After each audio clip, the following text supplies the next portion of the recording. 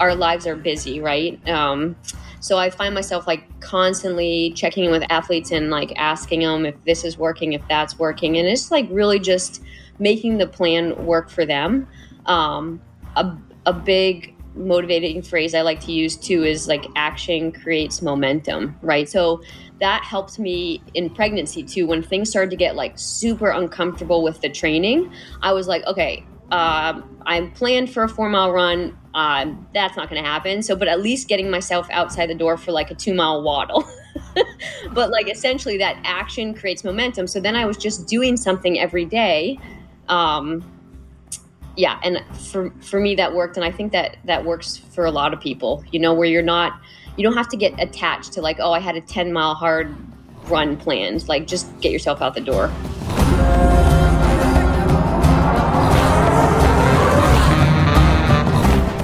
Welcome to the Yogi Triathlete Podcast. We are your hosts, Jess and BJ, and we're on a mission to create a better world. Part of the way we do that is by sharing stories of people looking, finding, and living their purpose, a way of being that can inspire action within others to pursue more of what they love in this life. We all have unique gifts to share, and they're found within what we love. I believe we have a responsibility to unearth those gifts and give them away freely throughout our life.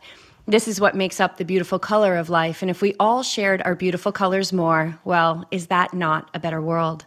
And I think that every single one of us who is drawn to this show, that includes Beej and me and our amazing guests, are unearthing more of what we love every time we tune in. So take what resonates, share it with your communities and families by living what inspires you, and know that it's okay to leave the rest. It's a process. And isn't that something we are all so familiar with as athletes and listeners of this show? A process that leads us towards our goals and dreams, but perhaps as our guest today would say, Amber Ferreira, she believes it's more than that. It's about who we become throughout the process. We've followed the story of this well-accomplished athlete for many years. Amber has raced triathlon as a professional for over a decade and has stepped onto more podiums already than most will ever experience, including 4 times as the national snowshoe champion. But Amber is not only a pro triathlete, of course, as many overachievers tend to do. She wears many hats. She holds a doctorate in physical therapy. She is a coach, a business owner, wife, and most recently, mom to Charlie. She is head coach and owner of Granite State Endurance, which has a large contingency within New Hampshire, but also across the country. She hosts training camps and team races throughout the year. We're so excited to jump into this conversation, and we hope you enjoy the ride. Amber, welcome to the show. Thanks for having me. That was a nice intro. Super. Thank you. Well, it's super fun to write. And I always love like the, we think like right when we've found our thing and it's so important, pro triathlete or, whatever it is that we play. And then along comes Charlie. And like, yeah. I'm sure she's expanded your world and made it so beautiful and turned it upside down and made a mess and all those beautiful things. And so congratulations on her. And maybe there's a chance she may make an appearance, but it sounds like she's taking a nap right now. She probably had a hard workout this morning or something. She definitely gives us a run for the money. Yeah. My coach the other day, actually, this is funny that you brought that up. He was like giving me a little hard time because he's like, oh man, you're kind of ticking the boxes, but you're missing some of those strength sessions. And I'm like thinking, I probably do about 120 pound squats. She's about 20 pounds right now throughout the day. And it's like, actually I carry her on the right side. So my right bicep is just so large right now.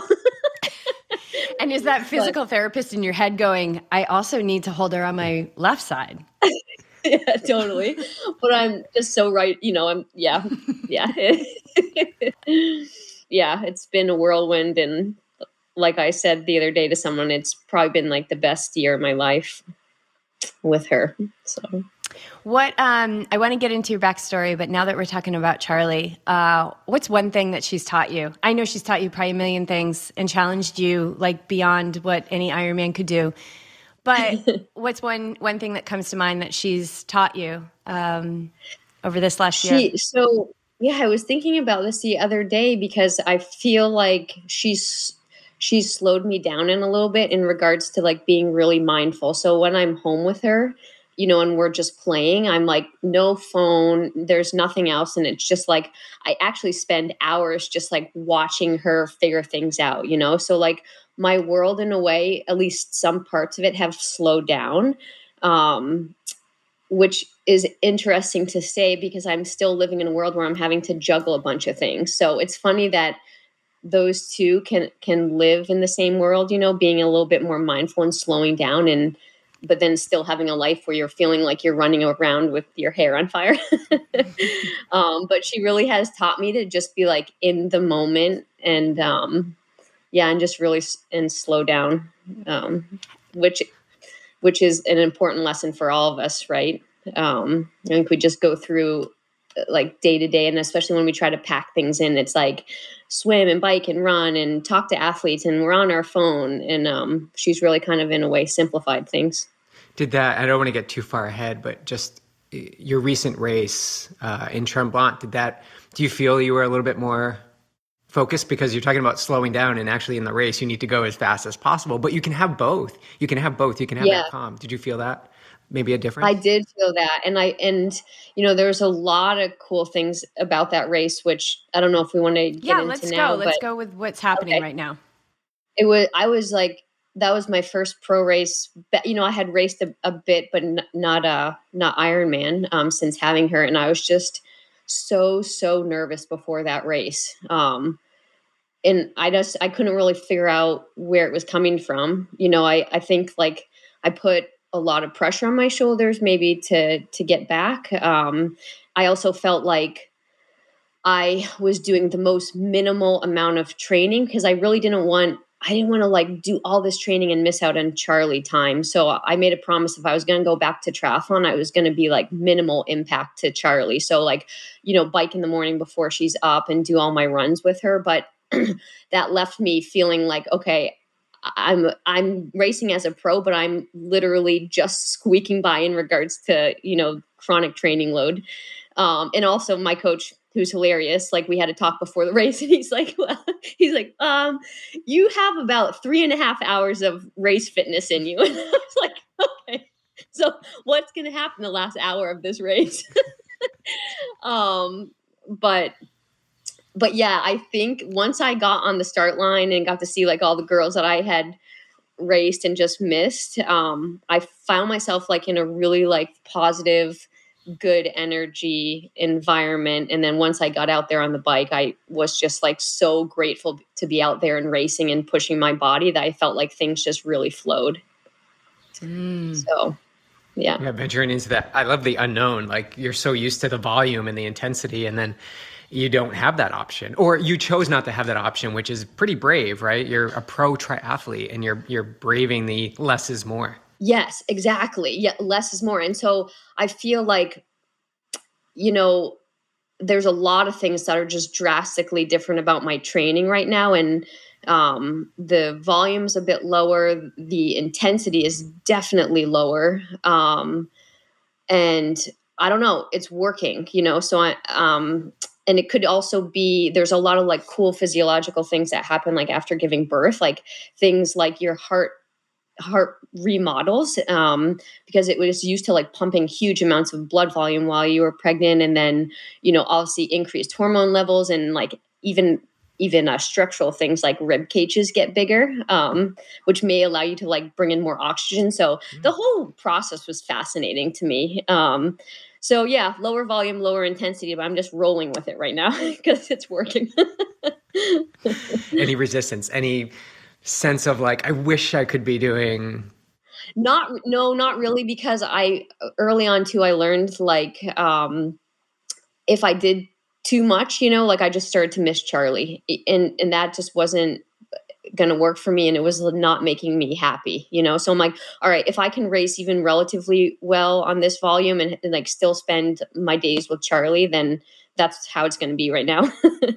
That's amazing. I like that. But I think there is this, we always talk mindset, mental training, it's 90% a race day, blah, blah, blah. But I think a lot of times we like kind of push to the side how important and how powerful happiness is, and how powerful gratitude is, and how that can play into our performances to our advantage. Like you said, when you got on the bike, you were just full of gratitude. And does that feel like a superpower almost? Yes, absolutely, 100%. And that's one of the bigger things too. I hadn't raced in so long, and I did a pretty good job like training through the pregnancy and slowly working my way back. But I really hadn't had that chance to like dig deep and race hard. So yeah, I was just like so grateful to be out there, and my body felt strong. And I really had missed racing so much that I think I was like mentally fresh too. So that is a huge part of it. I said this to one of my athletes the other day. Really, it's like a happy athlete is a fast athlete. So, yeah. I mean, we totally agree. If you're out there just like, I don't want to be here, like that's just physiologically, that's going to create stress. Now you're going to have stress hormones. And if one hormone's off, everything's off. And so, yeah, I think, I led into this podcast talking about doing more of what we love. And that doesn't mean that we won't be challenged. It didn't mean that like your body wasn't on fire during that race at some point, but that doesn't negate that you're doing what you love. And then you have this amazing little being who apparently is some kind of mindfulness guru.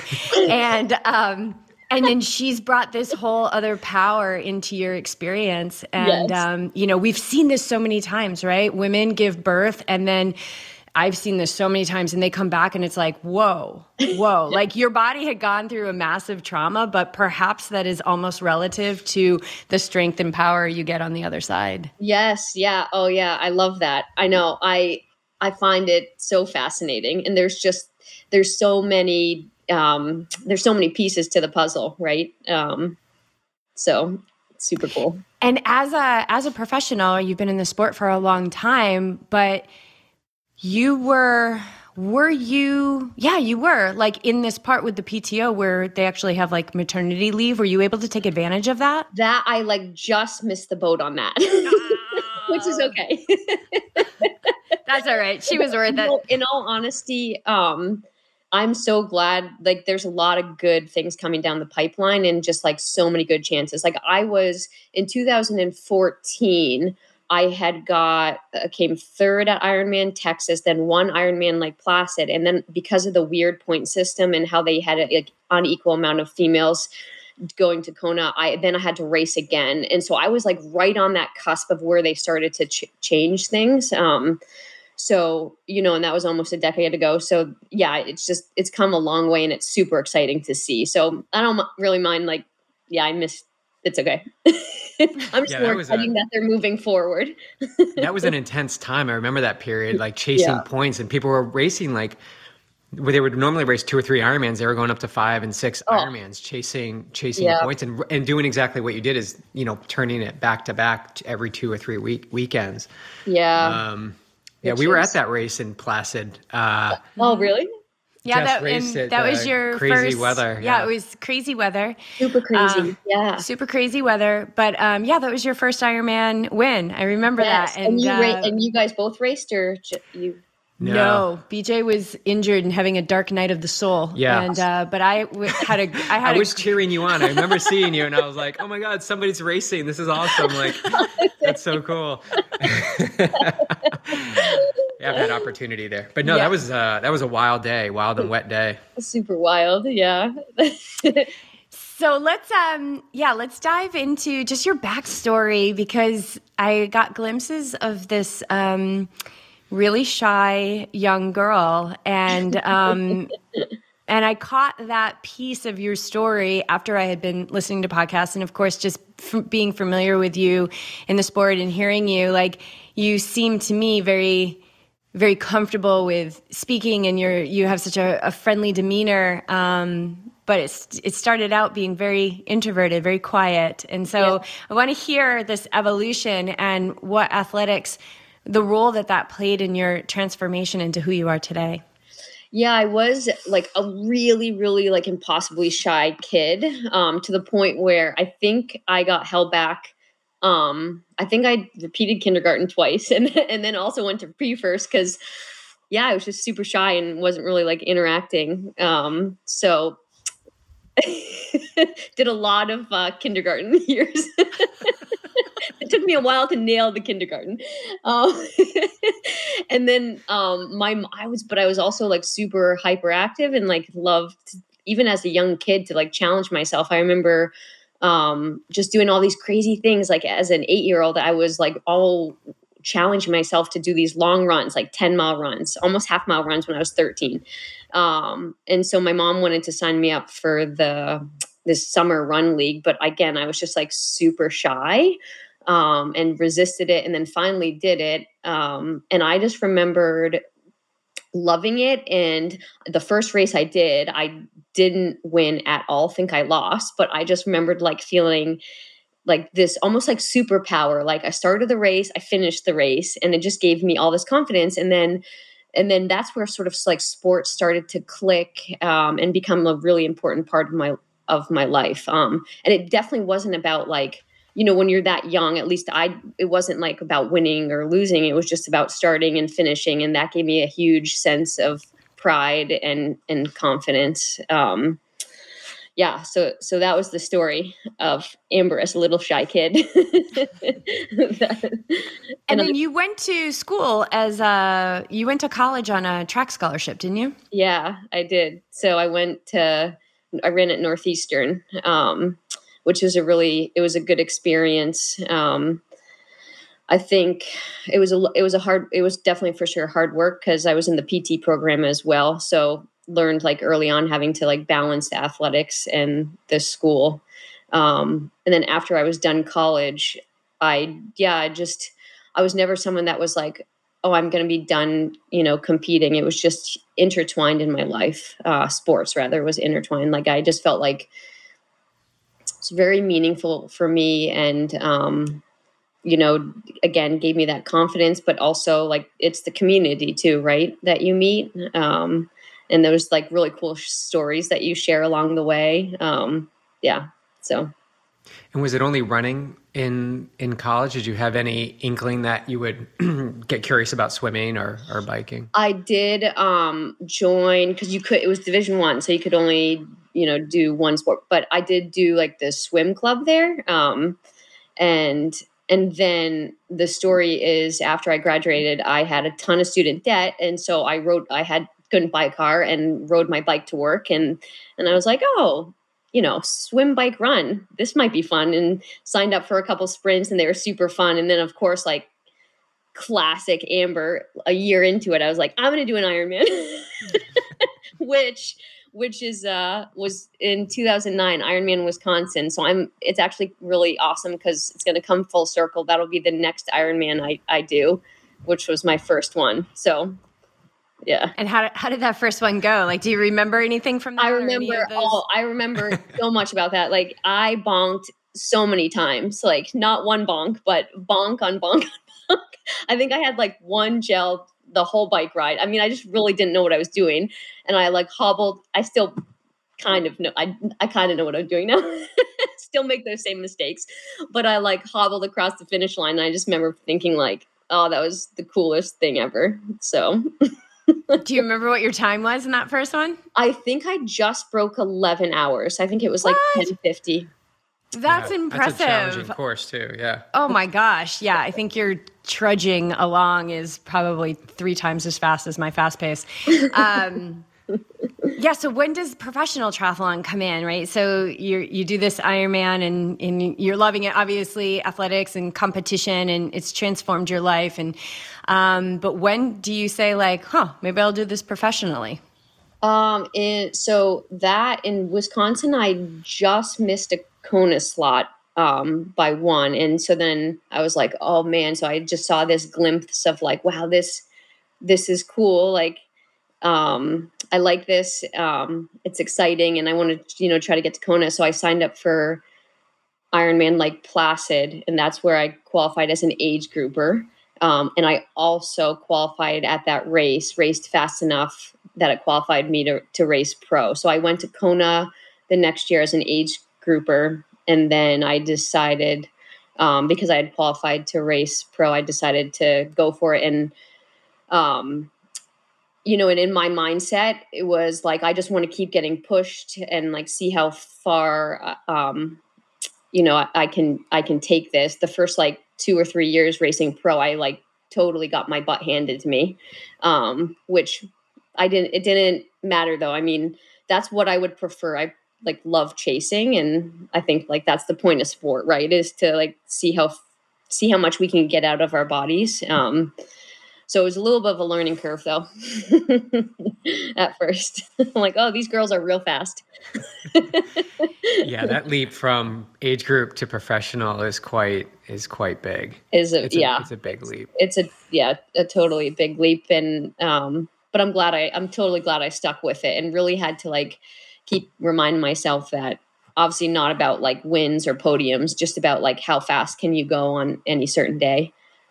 So, and you spoke, I listened to one podcast, you were talking about those that you entered as a pro with, and because they were in this, you know, as all pros do, their challenge, they sort of fell away and were like, maybe this isn't for me, but your stick to itness was like, I got to keep going. I'm really, really, really stubborn. So yeah, I entered that first pro year, there was a bunch of girls that entered with me. And I do remember like, you know, after the races, we were like, wow, that was tough. And a lot of those girls just decided to go back and race age grouper, which I don't blame them. Right. It's like, go win your age group. That also can be fun. But yeah, for me, it was just about like, I know that these pro girls are going to like push me like past my limits. And that was important to me. So this competitiveness and like you found this natural drive when you were younger to like push yourself and challenge yourself. Like, where does that come from? Is that in your parents? Is it someone in your family? Is it something that you watched on television? Like, where does that come from, you think? I don't know. I felt like it really was like from a very early age. I just like at its simplest form, I just like love to like feel my heart beating and just like, you know, yeah, I don't know actually. And it's in a way right now it's a little addicting, right? Because I think I spent the last decade where people are like, ooh, wait until you're 30, wait until your mid 30s, wait until you turn 40, you know, things start to break down. And so now it's just like, well, now I'm 40, I still feel strong, you know? So like, let's just keep pushing.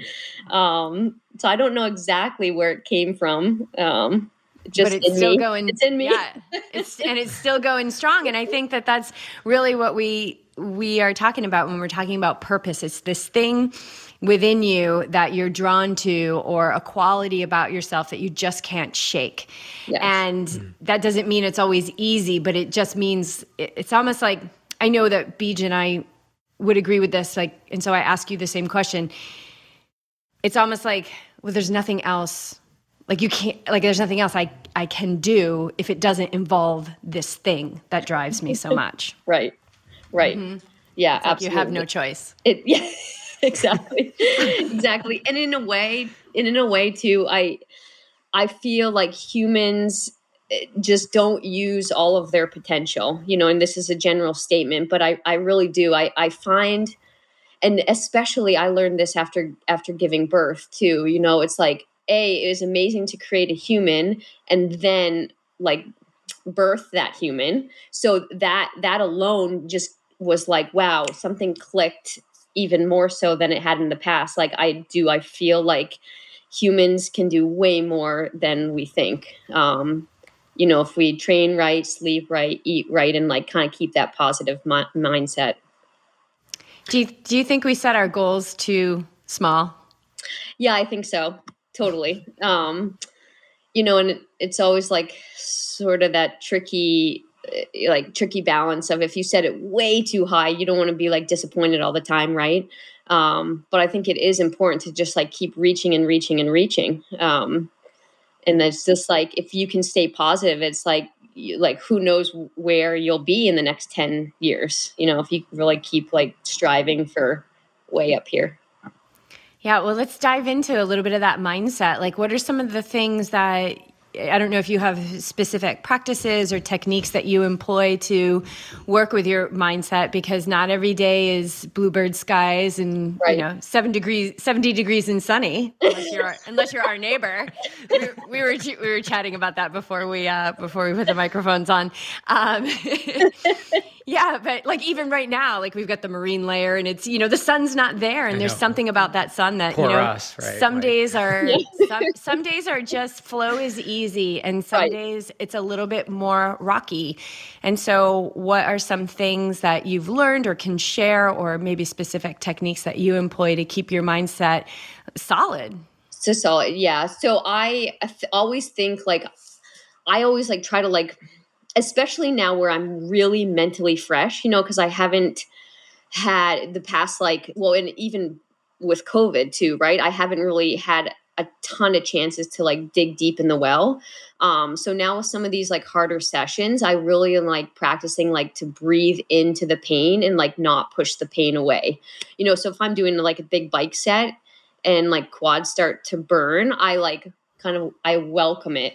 And that was actually like one of the techniques I used giving birth. It's like, if you kind of like tighten up and push it away, it actually like, it's hard. It ends up being harder. So it sounds weird, but you have to sort of like welcome the discomfort. And so that's, something I call on and use all the time. I think I see Charlie. Yeah, Charlie's here. Right. We're doing a podcast. Yeah, we can do a little appearance in there. Yeah, a little Charlie appearance, please. Yes. Charlie and Ryan. Oh, hi. Hi. Oh my God. She's really cute. That is a cute baby. Hi. That is a cute baby. It's official. Ryan, you're cute too. Hi, Ryan. You're adorable. Oh my gosh. She loves the camera. Look at her. Are you? Yeah. Hi. Wide awake. Okay. Oh my God. Wow. She's feeling good after that nap. She's feeling good. She had some eggs. So good. She had some eggs. So good. There's echo too, right? So just okay. Oh, that's awesome. That's awesome. We so appreciate the appearance of And for those dad listening, and I wish daughter. you could see this cute baby, but I'm sure it's on Amber's Instagram account or something. Yeah, she's all over. And she is available for mindset coaching. So Charlie charges quite a fee, but it's because she can read your mind. She doesn't even have to talk. Exactly. So, like childbirth, huh? I mean, talking about mindset, like she's coming out, it's not like one of those things where you can, Not right now. it's not like one of those things where you can be like, okay, I'm going to cut this session short. Like I didn't get good sleep last night. Like she's coming. Exactly. And so you have no choice. Exactly. And because it's just the process, like you do have to relax. I would assume, I've never given birth, but knowing the body and knowing like that, to get her out, you got to relax so you can open and let her go. And, but same thing with, I totally agree with this. And I find it to be quite a profound mindset tool is when the pain shows up, relax. Yes. Yep. Relax. Like our tendency, I think, is to fight what is uncomfortable and what we don't like. But if we relax and then we use our breath, which is tied into that calming nervous system, I think it doesn't make I don't think it doesn't make the pain go away in my experience, but it definitely doesn't make it worse, like in this mode of acceptance. Exactly. And it can kind of like help you to like just sort of enter what I think some people will refer to as like that like optimal state of flow too, right? Where if you're even thinking about like a hard run or track workout where it's like if you're tightening up, your shoulders come up, right? And then maybe the gait's off a little bit. But if you're like sort of breathing into it, welcoming the pain and just focusing on like form, like things start to flow a little bit better. And then as we know, right, we talked about this early on, is like mindset is everything. So if you can just constantly say like, no, this is what I'm here for, kind of like bring it on, I think like everything will start to flow. Mm-hmm. And looping it back to how we don't believe that we're giving ourselves a chance, like we're sort of selling ourselves short, that there's a lot more potential or left on the table there.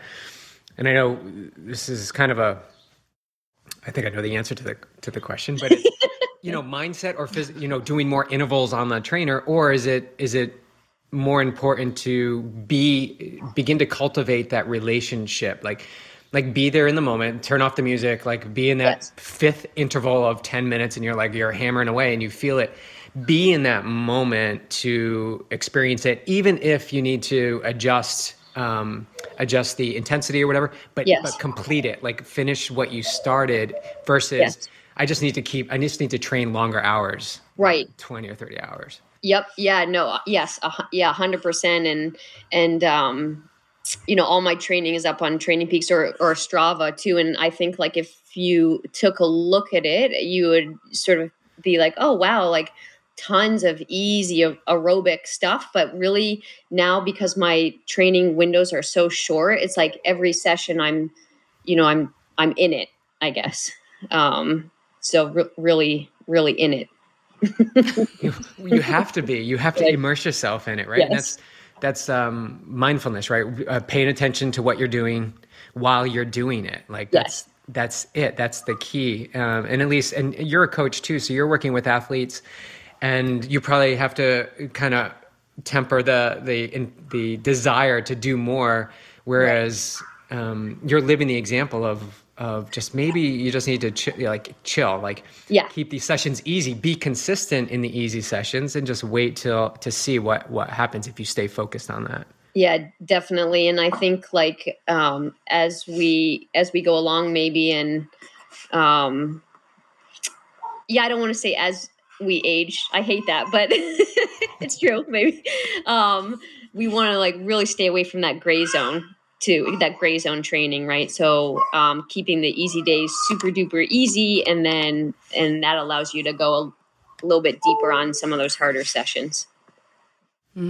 Yeah, so we've talked about the gray zone ad nauseum on this podcast for so many years, but I don't think that we can talk about it enough. I really don't, because we're still seeing it. It's epidemic, and most of the time when people come, if not all the time, people come to us and they say like two things that they want to overcome. One is like they want consistency, because they haven't been consistent. But the other thing is like they're not seeing improvement. So because I think it's helpful to hear it through the unique voice of so many different people, and you as a pro and as a coach, why do we not want to be in the gray zone? Right. So it's so let me back up a little bit. I do before Charlie, it was almost harder for me to take the easy sessions easy, because the easy sessions have to be so easy. Like if you think about an easy bike ride, you're almost pretending like you have glass cranks. So like barely putting, you know what I mean? And then with running too, it ends up like some of my runs are so let's see here, like 4.5 to 5 minutes per mile slower than like a 5K pace, that's slow. And so, after having Charlie, like my body went through a ton of trauma. And so I was just like not able to push and not confident maybe enough to put, or I just wanted to be safe about it. So I just started to take these sessions like super duper easy. And then even after I got strong enough, I hung on to that. And it helped me like recover better. And then it helped me do some of the faster sessions better. Gray zone work doesn't only, it makes you slower. And I think it is all really hard for people to buy into it, because the majority of the training, like 85% of your training is supposed to be easy aerobic zone training. And I don't know, now with Strava and segments, and you maybe you do a certain bike loop and then you get attached. You're like, oh, I did that loop in an hour, so it should always take me an hour. Just something as simple as that. Yeah. I know. Like I just remember last week I was tapering for Oregon, like just in those like 5 days. And I'm like, oh, this girl just took my local legend over, down the street. I was like, oh my God. And I'm like, oh my God, now another girl, like she took my other thing. Exactly. And it's so funny. It's like, whoa, just chill, girl. Like what's the goal? Is the goal to get this like 0.1 mile like segment back, or is it to go and have a great return to half Ironman? Exactly. And it takes a lot of confidence, right, to slow down. And for me too, I mean, I love Strava. I love Strava for all of the things. But before Charlie, like I was like, oh, I have an easy run, but I'm going to do this loop so I can just try for this one segment. You know what I mean? But now with her, I'm like, I'm not going to chase segments in the running stroller with her. So like, yeah, Ryan's looking at me like, okay, one time I did. He's keeping you honest. A few times I did. Yeah. Ryan, stay close. Yeah. Stay close, buddy. We need some truth here. Yeah, we need the truth. Truth bombs. But yeah, I hope I answered that okay. Yeah, no, you did. And I think because of and I love your honesty, right? Like you'd be like, I have an easy run, but I'm just going to go grab this FKT. It'll be fine. Exactly. Do you feel like just your experience, slowing way down and then going out for this first race, coming in second at Tremblant, like, do you feel like you're even more passionate about this, like train the edges of the zones? Yes, absolutely. Absolutely. Yeah. And it also, like I said, it allows me, I mean, all my runs are done with Charlie too, which I wouldn't change for anything, so I think like right now my training is working. Something's working. Just going to stick with it. Yeah. Stick with it. Yeah. How about that girl that came in first, Tamara Jewett? She's amazing. Can she run or what? She is it's funny too, because I caught her on the bike and we were kind of going back and forth. It was an awesome bike battle. And we ended up like, coming into transition, like second and third female. And I was like, she's going to beat me by 10 minutes. It was kind of disheartening. It's like, oh, it's great to be biking with her, but I'm going to lose by 10 minutes.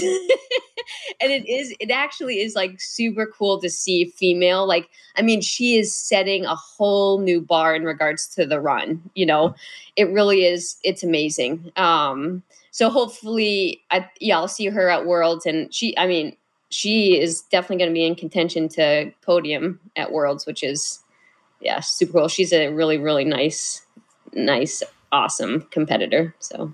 Did she let you fire a little bit? Do you feel like she pushed you knowing how fast she was going to run? Like her potential, like in what her history has said is that this girl can put it down on the run course.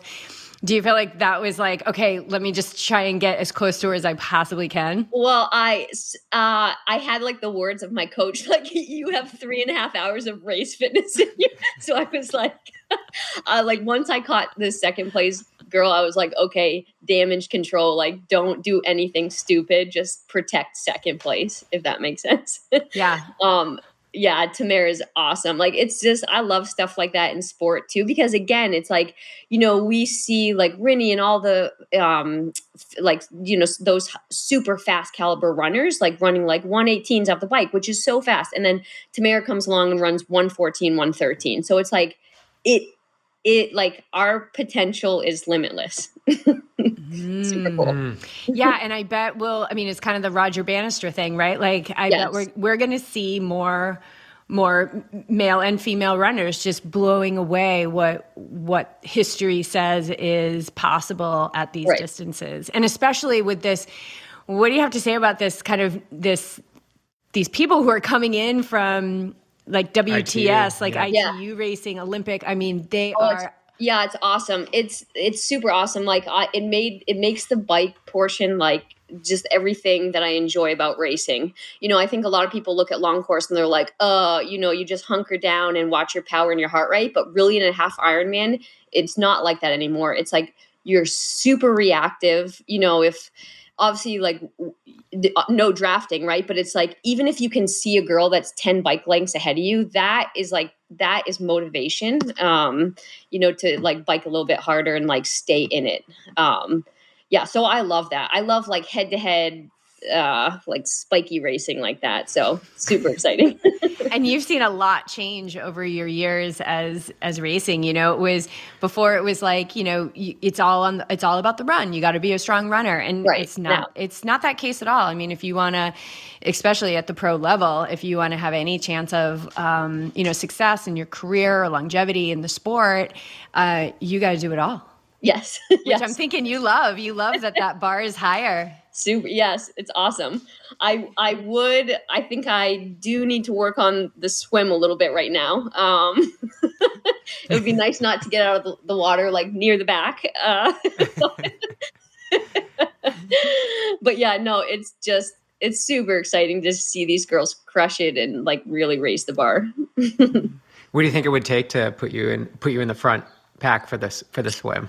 Well, yeah. So that's one of the things I was sort of in my head. I'm like, the swim is the shortest portion of the race. Obviously, I need to be like relatively competitive in it. But right now with Charlie, again, it's like mindset of like minimal impact to her. So I'm swimming like 1 to 2 times a week. So it's going to take more than that. But yeah, right now it's almost like not worth it to me to, you know, couple minutes here and lose Charlie time. So. Yeah, no, that totally makes sense. That was a great face. All right, swinging back to athletes. I love how we're rolling with this combo. The other thing that I had talked about was consistency. How do you assist your athletes in being consistent? I think it's all about individualizing their plan and like tailoring it to their. I mean, our lives are busy, right? So I find myself like constantly checking in with athletes and like asking them if this is working, if that's working, and it's like really just making the plan work for them. A big motivating phrase I like to use too is like action creates momentum, right? So that helped me in pregnancy too. When things started to get like super uncomfortable with the training, I was like, okay, I'm planned for a 4-mile run. That's not going to happen. So, but at least getting myself outside the door for like a 2-mile waddle. But like essentially that action creates momentum. So then I was just doing something every day. Yeah. And for me that worked. And I think that works for a lot of people, you know, where you don't have to get attached to like, oh, I had a 10-mile hard run planned. Like just get yourself out the door. And that, yeah, can create a lot of momentum. Yeah. And there's this tendency we find that it's, you fall into all or nothing. Like if the 10-mile run is, if I can't get the 10-mile run in, I'm not going to do it, but I'll do it tomorrow. Like tomorrow I'll start up again. Tomorrow's the day that things are going to miraculously change. Right. Right. But as coaches, it's like it's having that, because we've been there too. I mean, we've been there in some respect, but how can we begin to bridge the gap between maybe, 15 minutes is okay. Right. Today and celebrate that 15 minutes is an accomplishment, knowing that tomorrow you can go and go longer if you can, but exactly. Let's zoom back and beam back into today and what you can do today to build that momentum, which we all know, like once you get that momentum going, it really can be an asset. Exactly. Yes. 100%. I remember the early months with Charlie, on Tuesdays, my first patient's at 7 a.m. So Ryan would drop her at daycare. So I'd, treat patients all day. And then I would have to like be on top of my notes to pick her up. And then I would go home and feed her, change her. Then I would pump. And I was also fighting daylight because it was like winter time. But I knew like just both of us getting outside for fresh air was huge. So in my head, I was like, just do like some days I just did a half mile. But just because that was the routine every Tuesday, I was like, this is happening. And some Tuesdays we got a bunch of miles outside. But yeah, super important. Action creates momentum. Speaking our language. Yeah. Yeah, momentum. I love BJ, you tell this story about like a car, like you're pushing a car and you're at the top of a hill and then the car starts to go down the hill and like it's going to gain even more speed as it continues to go. But like to stop that car, and then like you drop all that momentum. And so it's so much harder. Like that's why a half a mile matters. Yes. Friday nights, we typically scoot up to the pool up the street, and it's like, maybe it's like 6:00 by the time we shut our computers down, and we'll just go 1,300 yards or 1,200 yards or 1,000 yards. And sometimes it's just kick and swim, do 50s and then head out. And it matters. Like it sets us up for Saturday workouts. Yep. I think there's nothing better than doing a swim and putting your jammies on. Like there's so much about it. Yes. But it would be so much easier to be like, well, I'm going to, push through this next thing, or let's just watch a movie, but to create that momentum and to keep that momentum going makes it easier and easier to step into action. 100%. Yep. Totally agree. The other thing I like to say is, just 15 minutes. 15 minutes is less than 1% of your day. Yeah. So look at that math. Do you have 1% of your day to commit to yourself to then build upon that over time, like a little bit every day over a long period of time? Can you commit to that?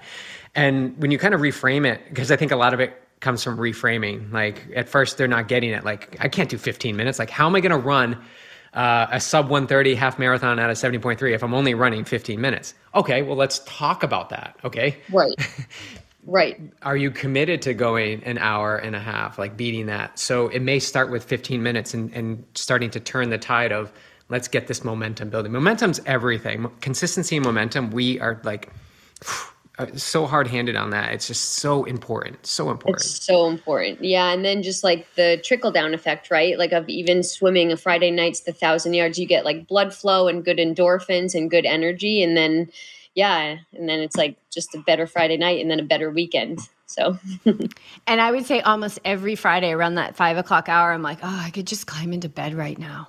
Yeah. And then we go to the pool, and then we jump in, and we come home, and I'm like, I feel so much better. Like I feel energized. I feel light. I feel fluid. I feel good. I feel hungry. I feel ready. Like totally. Yeah. And so it's, I think it's an important message that, just because the Training Peaks is green doesn't mean that we don't have those like, oh, it'd be easy to just watch a movie right now, or I could just climb into bed right now. Like getting up and getting out there. Right. So critical.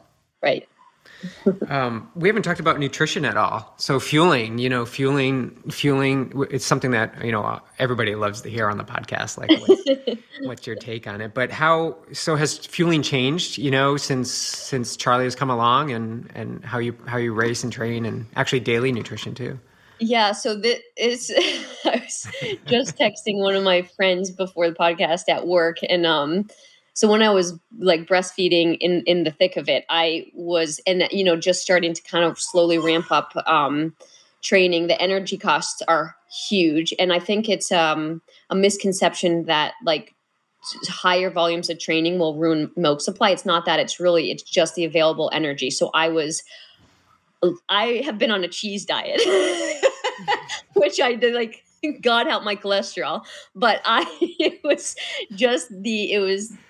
tons of nutrients, right? And, the calcium that I needed to replace, and a lot of calories and fat. And so then I was like those blocks of raw cheddar cheese, like every couple days, just that is how I kept the energy. Yes. How I kept the energy in the positive. But on the whole, I really am like trying to gravitate towards like a lot of like whole foods and tons of vegetables. I don't do a lot of supplements at all.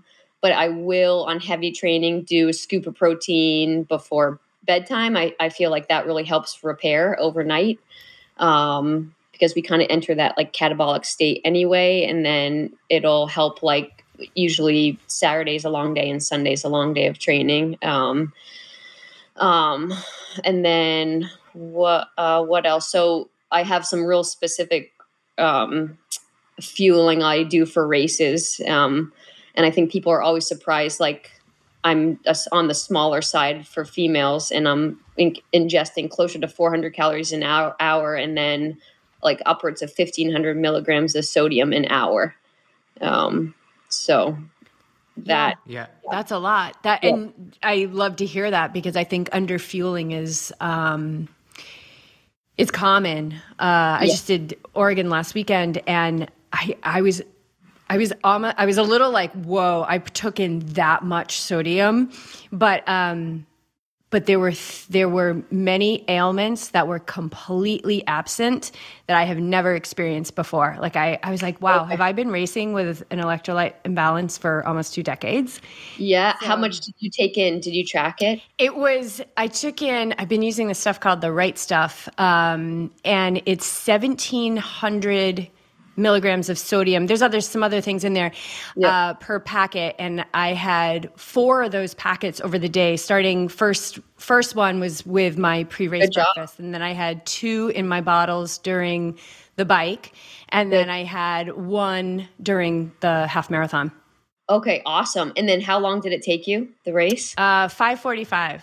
That's great. Yeah. So that's pretty much like on par. Yeah. So a lot of the times, like, right, we bonk not because of the calories, but more so like dehydration. And we like really need sodium and electrolytes when we race. We can't just fuel right with plain water. And it's amazing. Actually, came across this stat the other day that like some heavy sweaters. So if you're heavy, and especially like think about those big guys that are just like sweating the whole day, can lose 6 to 7 liters an hour. So that's 200 ounces of sweat loss an hour.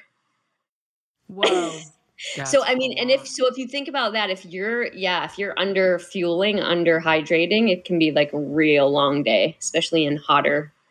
It was a game changer. Cause when we were in the car on the way home, I was like, okay, so how much did I take in? And I was like, oh my gosh, it was like 5,700 milligrams. I'm like, is that too much? And then I'm like, no. I didn't have a post-race headache. I didn't have like that hip flexor fatigue. I didn't have the psoas cramping. I didn't have the diaphragm. I didn't have the neck pain. I had none of that. None of it. Yeah. So I bet you nailed the nutrition. Yeah, I did nail it. You did, yeah. And then I'm usually about 250 to 300 calories an hour, which that's it. Yep. I think even 300, like I've got a crazy appetite, like, and I just feel like my body just burns. So like you, I'm small. But I think minimum, we're looking at 250, like minimum. Yeah. And it's not, as far as calories, I don't think it really matters like how big or small you are. It really is a matter of just like practicing with him and making sure that your gut, you really train the gut to absorb it. So, yes. Yeah, I think that's the missing component. Like train it, like, and there's a reason why there's so many products out there in different types. It's because we're all different. We're all uniquely different. So practice, and practice in kind of the conditions and the intensity that you're going to do on race day. Yes. Not just the long, slow, steady ride.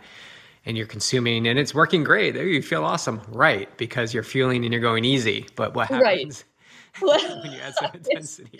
I have a funny quick story about when I raced in Tremblant. I brought a few athletes up there, and one of the athletes, who's awesome, it was his first race, but he's the whole weekend he had his race plan was like these huge, like he made huge thick chocolate chip cookies. And like, I'm not, he's just a great guy. I wanted him to kind of figure it out, but he's just like, I'm like, I don't know if that's going to work. It's going to be like 98 degrees. So he's like, Amber, listen, this worked in training. This is going to work for me. And then after the race, the first thing he texted me, he's like, I didn't touch one of those cookies. Oh, good. Oh my God. I'm so glad. I was like, those were not going to work at all. So I know. It's like, well, yeah, it's one thing to train with cookies when it's like 65 and you're going easy. It's another thing when it's 100 and it's like you're full tilt. So yeah, that's when you want to be putting down some Coke, things like that. Oh my gosh, that's so funny. We did special needs. Remember we did that special needs volunteering at Ironman Arizona. Like, I don't know what it was. It was years ago, maybe 5 or 6 years ago. And like, I remember people coming up and pulling out like a Quiznos sub. I'm like, are you sure you want to do that? Like, and then there's like another person like with their bag of food and their family photo album and they're crying and they're eating like an old hamburger. I'm like, oh my God, what is going on here? I can never volunteer here again. Oh my gosh, that is great. I know that. It's classic though, right? Because it's like I'm thinking, I'm like, oh, I've stopped for some subs like halfway through rides, right? But it's like totally different scenario. Totally different. Yeah, there's a reason why there's like, scientists and things like that work for these nutrition companies. Like exactly. There's a reason why those things are highly absorbable, but it's hysterical. And we all have to learn, right? And we've all made mistakes. Do you have a mistake that you've made in either like racing or training with nutrition or otherwise that you learned and you're like, oh my God, I'm never doing that again? That was a great lesson. Just, on the similar line of like, I was training like way early on, with like chocolate just goose. And then I got to like a hot weather race and I was like, oh God, no, like no way chocolate, so it's just like those little subtleties that, you just kind of have to tweak and you have to practice in all sorts of different scenarios. Nutrition though, I know it really is constant. It's a constant sort of tweaking and like what works, what didn't work. And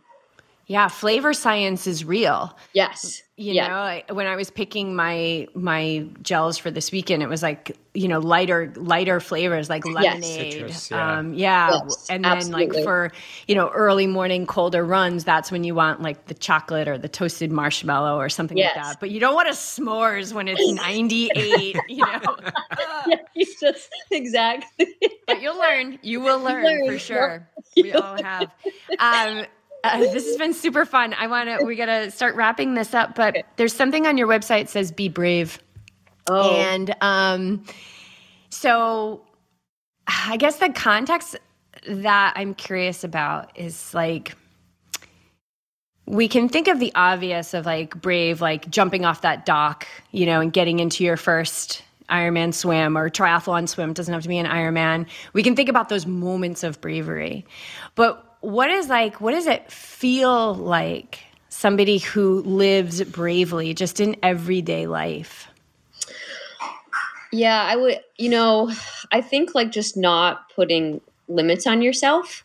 I think that's how sort of I would sum it up in like sort of like taking those chances or like, everything. It doesn't have to be athletics, but it's like send the email or like, you're in a maybe desk job, like, and you're thinking of constantly like, well, what if I opened my own, business? Like just do it. Like life is so short. So